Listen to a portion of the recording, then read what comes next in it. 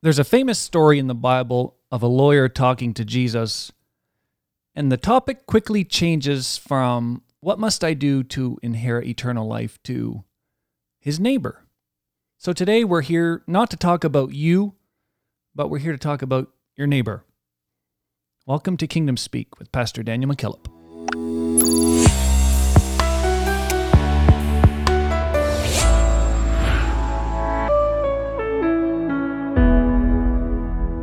Welcome back, everyone, to another episode of Kingdom Speak. So today we're here to talk about our neighbors. Doesn't that sound fun? Have you seen what your neighbors are doing? If only this was all conjecture.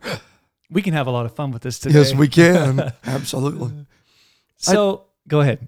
I think we are. The reason we want to talk about this is because there is that sense in our communities with this present crisis and the encouragement of those in positions of political power, authority. They are encouraging neighbors to kind of snitch each other out. So that's why we wanted to talk about it today, and I think the Bible has an opinion about it. You always bring the Bible into this. Yeah, that's the point. So, what makes a neighbor any different from anyone else? I think to really get the proper definition, and seeing how we've already brought the Bible into it, we need to look biblically at what does the Word of God say about a neighbor, and how does that affect my responsibility or my expectation from that relationship. And looking at this a few weeks ago, just in personal reflection, I began to look through the Ten Commandments. So Exodus chapter 20, and everybody is aware of the role that the Ten Commandments play, or they should be playing in our society. Thou shalt have no other gods before me. They did at one time. Yeah, before we took them out of our schools. And so, thou shalt have no other gods before me. Thou shalt not make any graven images. And we can go through the list. I think first of all, it's important that maybe we view these because we know that Moses wrote it down on tables of stone, and almost as in 5 and 5 and an even separation, when really there is a pretty clear delineation between the first 4 Ten Commandments and the remaining 6. There is a vertical, horizontal intersect when we're looking at the Ten Commandments. So the first 4 are definitely dealing with man and his responsibility to God. No other gods before me. Right. No graven images. Yes. Don't take the Lord thy God. Yes. Right. And the Sabbath. And remember the Sabbath. Then there is a clear shift in the narrative with honor thy father and mother. Gets personal. Thou shalt not kill. Thou shalt not commit adultery. Thou shalt not steal. And when we are reading through Exodus 20, we find a reoccurring theme in this latter part of the Ten Commandments. Thou shalt not covet thy neighbor's house. Thou shalt not covet thy neighbor's wife. Thou shalt not bear false witness against thy neighbor. And so I find it really intriguing that 2/10 of the Ten Commandments deal specifically with the role of our neighbor and our relationship with them back and forth. And specifically, when we're speaking in relation to the present climate of the encouragement of, if you see your neighbor doing, call 1-800 send a picture. Thou shalt not bear false witness against thy neighbor. Mm. I've read 2 articles in the last few days, and both of them, from a psychological standpoint, have raised the fact that societally we are undermining the fabric that holds us together by encouraging neighbors to be suspicious of each other instead of being tolerant. Yeah, well, it really does flip on its head what we should be doing for each other.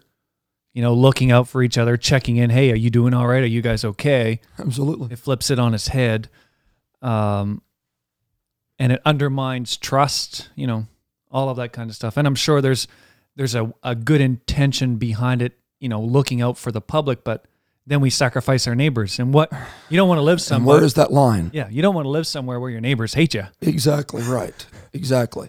So I think there's an opportunity here for the church to demonstrate what role a neighbor plays. And I really think that we find this balance in the 10 Commandments, because if my vertical relationship is right, then my horizontal relationships That's very good. will Very good. reflect that proper relationship that I have with Jesus Christ. So if anybody needs to be able to demonstrate this is what a neighbor is, and this is the role and responsibility that I have to you as my neighbor, it should be the church. It should be us who have that relationship with Jesus Christ. So there's an interesting phrase in this story where it says a lawyer questions Jesus, and he says he was trying to justify himself. Ooh. That's never a good thing when you're talking to Jesus. Yeah. And from a law perspective, he was probably doing it at an even higher level. Absolutely. At an expert level, he was analytically trying to Absolutely. get him off the hook. Yeah. Definitely a legalistic approach. Yes, yes. And so it's intriguing to me that he starts the conversation does not start about neighbors, but it starts rather talking about how do I inherit eternal life? Yeah, that's right. It seems his approach to Jesus was, you know, he was taking it at face value and an innocent question, it looks like. Yeah, yeah. But it was a legal loophole the whole time, seems like. Exactly. Well, and so Jesus responds back because he has an advantage that none of us have. Unfair. Right. He knows who he's speaking to. So he automatically speaks to him in the terminology that best relates with this attorney. And he says, all right, seeing how you're an attorney, what does the law say Yeah, let's dive in. about inheriting eternal life? And how do you read the law? And that is when the attorney responds back with, thou shalt love the Lord thy God with all of thine heart, with all of thy soul, with all of thy strength, with all of thy mind, and thy neighbor as thyself. He just threw it in at the end. He did. But do you know what? He knew it, because let's bring it all in. It's not just the 10 Commandments. We understand that Jesus also said that the greatest law is to love God, Right. and then to love thy neighbor as thyself. And on this Everything. hangs all the law and the prophets. Yeah. That young attorney knew that. And so when Jesus heard that, he said, you've answered right. This do, and you will live. And if he'd have just stopped there, a personal lesson. I wonder how many times he regretted not letting it just drop Just with leave that. it alone. But I think it's important to note here that at least it would appear like the reason that we even have the story that we have labeled the Good Samaritan is because that attorney tried to justify himself. He willing to justify himself. Quite obvious, Jesus knew this attorney's problem is not loving me. Right. Mm-hmm.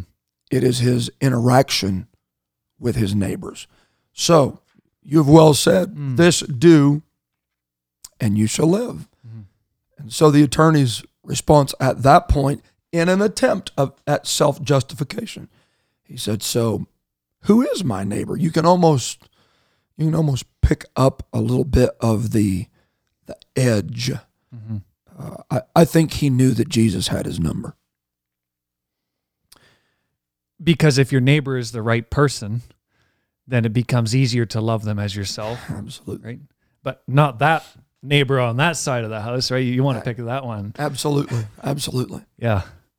And you have, if we're not careful, before we all jump on the, bash the attorney bandwagon, I think there is an application here for every one of us. And that is this: we don't know the attorney's name. Mm-hmm.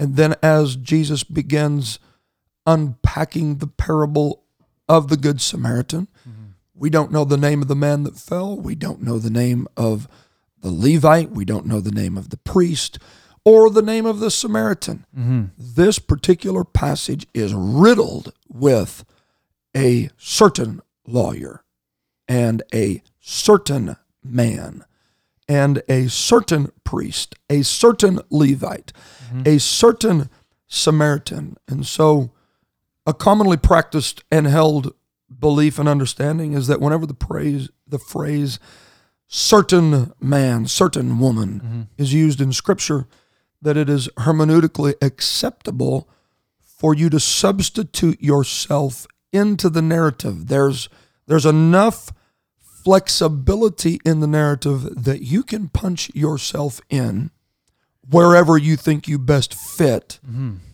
and then interpret the storyline. So I think it's important that when we're reading this, we don't just make it about some pre-Calvary attorney. Yeah. That is, his loose lips are getting that him was for into them. That was right. for them. I think a good question to ask yourself is, who am I in this story? And I think everyone listening to this podcast right now, there's a probability that they may find themselves in any one of the roles. Maybe the donkey. I'll let you play that role. It does not say a certain donkey. No, it doesn't. It does not say a certain donkey. We digress, yes. Yes, but it may be that you are the attorney. Yeah, you're looking for that loophole. Exactly. Yeah. But it may be that you're the man that has fallen among thieves. Or it may be that you are the certain Levite. So I think when we're looking at this passage and this parable, we need to look at it from where do I fit into this narrative. Okay, so let's jump ahead to this. When you read that story as a whole, and in preparation for this, I've been reading this, we call this, hey, boys and girls, let's talk about the Good Samaritan. Right. But nowhere do we read that. And that's not in Scripture. Absolutely. It's almost a story about a lawyer and then how everybody's reaction to the man that was wounded. It's a bit of a different angle. Yeah, he's not a good Samaritan in Scripture. He is a certain Samaritan. I think that you would be hard pressed to have found a Jew in that setting that would have called any Samaritan good. The animosity between the Jews and the Samaritans was deep rooted. And I think Jesus is probably getting to the heart of the matter. So you think he went straight for the jugular Absolutely. in a sense, where he made the worst case scenario and said, okay, now do you still love me? Exactly. And do you still want eternal life? Right. Yeah. And remember, this is in response to the question, Yeah. who is my neighbor? Right. Who is my neighbor? It's not just someone whose civic address is the next number down from mine, or it's not just someone whose yard is adjacent to mine. But Jesus is letting him know it could be a Samaritan. Wow. And so I really feel like, and I don't want to get into all of the history of this, but Jesus was really striking at the heart of that legalistic approach. I'm going to give myself a pass because I don't think you qualify to be my neighbor. And when you look at it from that perspective, there is a major danger in interpreting biblical principles. And boy, we're all guilty of this. Through the lens of how you're supposed to treat me. Okay. Instead of my responsibility to you. So Jesus lets him know this. Let's unpack this a bit and come back to that. Jesus tells him a certain man is making his way from Jerusalem down to Jericho. He fell amongst thieves. And boy, there's a good side note here that it's very important where you fall. Yes. Even just men fall. So it's not a matter of whether you will fall, it's a matter of where you will fall. And he just happened to fall in the wrong place. He fell amongst thieves. They strip him of everything he has. They rob him even potentially of life itself, and they leave him there. And the narrative goes on to say that a priest came by, and when he observed the man in that condition, he walks to the other side of the road. And then a Levite comes by, and likewise, he takes the same approach that the priest took. And he walks to the other side of the road, and I would venture to say there was a bit of over the shoulder. Yeah, where's the camera? Right. Okay, nobody's looking. It's just me and him. I'm not his neighbor. It's like walking by, the piece of litter in the parking lot. And you're like, I really should pick that up. I really don't want to. Right. I really should do that. That's Right. the right thing to do. Absolutely. Yeah. I'm convinced that each of them knew that they had a responsibility to that man. That's the point Jesus is driving here. But they all walked right on by. And I think it's important to note at this point in the narrative that our world does not need more organized religion. No, that's right. Our world needs neighbors. Someone who fills the role of a neighbor as defined by well, and if you the Ten extrapolate those numbers off the story, it seems like neighbors are in the minority. For sure. Right? So two walk by. So one of three tend to do the right thing. That's not very heartening statistics. Well, and it's not just that. When you dial it in even tighter, it's the fact that sometimes religious people are the least neighborly. Whoa, yes. Because we tend to look and find the loopholes.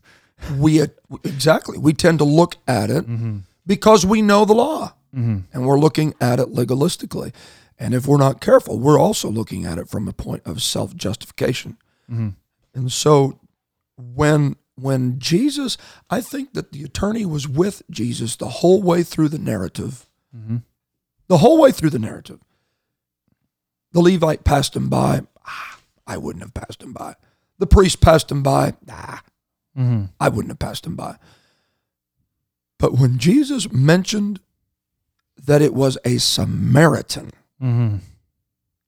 that stopped and began to fulfill that neighborly duty, I think that struck a chord in the heart of that attorney who's standing there. Remember, this whole discussion is taking place with a crowd of people there that Jesus had been teaching, and one attorney standing there questioning him. And at that moment, I think the attorney was regretting that attempt at self-justification 1,000 times over. Yeah, and just talking about this just came to me, you know, if you study any sort of famous presentations by lawyers, sure, it all leads up to a question at the end. Exactly. That you force the defense or the district attorney to answer, and then you say, I rest my case. It's like Jesus led the lawyer all along this path, and then he said, okay, now which of these three do you think was a neighbor? Right. I rest my case. Right. He walked away. Okay, so you're bringing out to me what I think is that cliffhanger moment. Yeah. Okay? The narrative started with an attorney saying, so who's my neighbor? Mm-hmm. And Jesus brings him full circle and ends with a question saying, which of the three were a neighbor unto him? That's right. So the biblical principle is not the measuring stick that I get to use to determine whether or not you're being a neighbor to me, but it's more about what my responsibility is to you. Which of the three were a neighbor unto him? So I need to sit at home and ask myself, not how my neighbors treat me, but how I treat my neighbors. Exactly right. But it's so hard to be nice to somebody when they're not necessarily nice to you. Help us out with this. And I think that's why Jesus has this parable in the first place. I think that's why it's in the 10 Commandments. I've had this discussion even in recent weeks. How do I respond to a neighbor that is being critical of me, that I am suspect is snitching on me? And the response has to come back to, who's being the neighbor here anyway? So I think Jesus demonstrates this in another account when he looks at the disciples and says, we're getting ready to depart into Galilee, but I must needs go through Samaria. Jesus, by this account in John chapter 4, was not expecting anything out of this attorney that he was not demonstrating himself. So you think it was intentional, the whole Samaria thing? I believe it was, because of the history of the animosity between the Jews. So he would have done this to and exemplify that he was willing to practice what he preached. Absolutely. And Jesus makes his way to the well, and he sits on the side of the well, and he waits in Samaria for that lady to come out. And what does she try to do? She tries to make it a conversation piece about religiosity. My fathers worshipped on this mountain. Your fathers worshipped on this mountain. You being a Jew, how you dare ask anything of me being a Samaritan? You pick up the same feeling. It's like a cultural divide. Exactly. Yeah. Exactly. Yeah. So I think the takeaway from this is that we're not just supposed to be neighbors to apostolics. We're not just supposed to be neighbors to our own race. That's right. Yeah. We are supposed to exemplify our relationship with Jesus Christ by how we treat those around us. And it makes total sense that what good is, your, if you want to call it religion or your faith, if you can't even treat your neighbor properly. Exactly. Which is why Jesus would have said, everything hangs on this. Like, if you don't get this right, forget about everything else. And that is the concern of what we are seeing erode in our communities right now as a part of the response to this COVID crisis. It is a political response that is literally attacking a spiritual responsibility. And it is encouraging everybody to walk to the other side of the road. And if you're bleeding out, help yourself. But we need somebody that, regardless of that, is willing to exemplify, I will pick you up. I will bind your wounds. I will put you on my beast. I will take you to the innkeeper. And I will pay whatever price it is for you to And that's be quite a restored. statement, to leave your credit card on the desk and say, I'll be back, settle it up. Absolutely. And I think No holds barred, zero holes barred. right? Open-ended tab. And I will venture to say that this is an opportunity for the Church of the Living God to demonstrate to our world right now. If we've ever needed, and this is super practical, but if we've ever needed to reach out to our communities, it's right now. It doesn't have to be a big thing. It can be a dozen homemade cookies Yes. dropped off to I a hope neighbor. my neighbors are watching. Yes, absolutely. It doesn't have to be a big Yeah. deal. It can be a card in the mail. That's right. When everybody is being the narrative of social distancing, I think it's time for the church to reach across that divide and demonstrate there's still some good Samaritans in our world today. So what I'm hearing is that I can't use this current environment as an excuse to be a bad neighbor. Absolutely. Don't refuse to get drawn into the tit for tat. All right. Our church has been reported 3 times. And it's been false every time through this COVID crisis that we were continuing to hold services. The humanistic response to that is, boy, if I can find out who done that, well, I'll show you a thing or two. But the response that the Word of God puts on the table is, you don't measure this by what they're doing to you. No, you just take care of you. This is your responsibility to them. You have to become intentional with your role that you play. And as true as everything that we're saying is, it's not that it's easy, but it's right.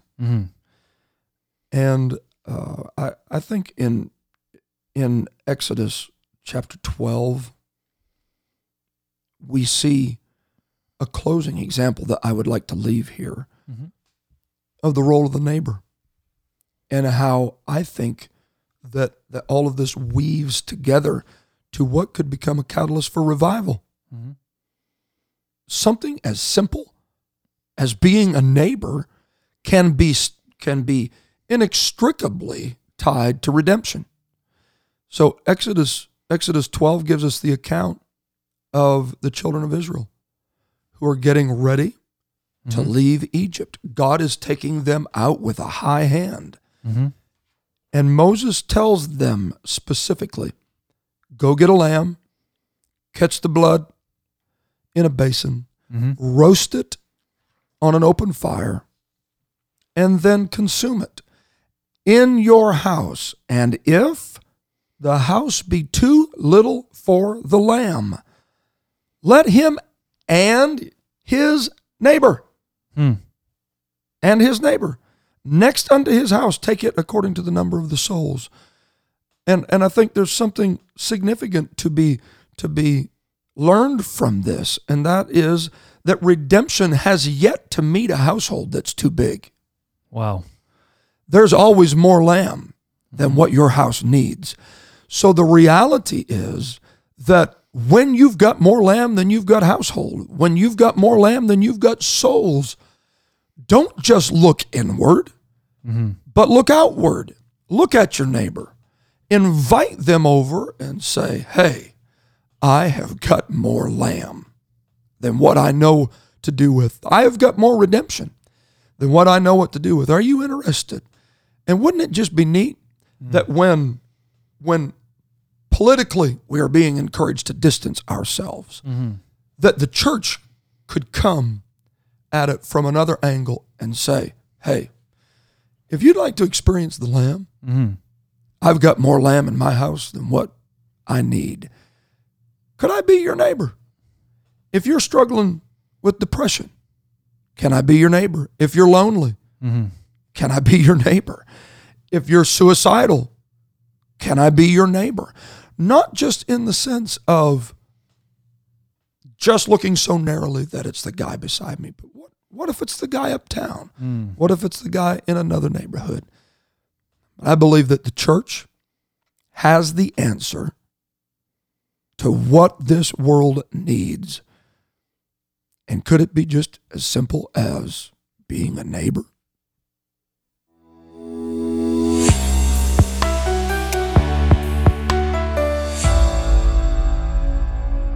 There, you just heard it. It's time to get up from wherever you were listening to this podcast. Go find your neighbor. Be nice to him. So thanks again for joining us on Kingdom Speak with Pastor Daniel McKillop. Be sure to like, subscribe, rate, review, follow, all of those things. Let us know in the comments how you enjoy Kingdom Speak, if you do enjoy it, of course. And be sure to come again next time for another episode of Kingdom Speak with Pastor Daniel McKillop.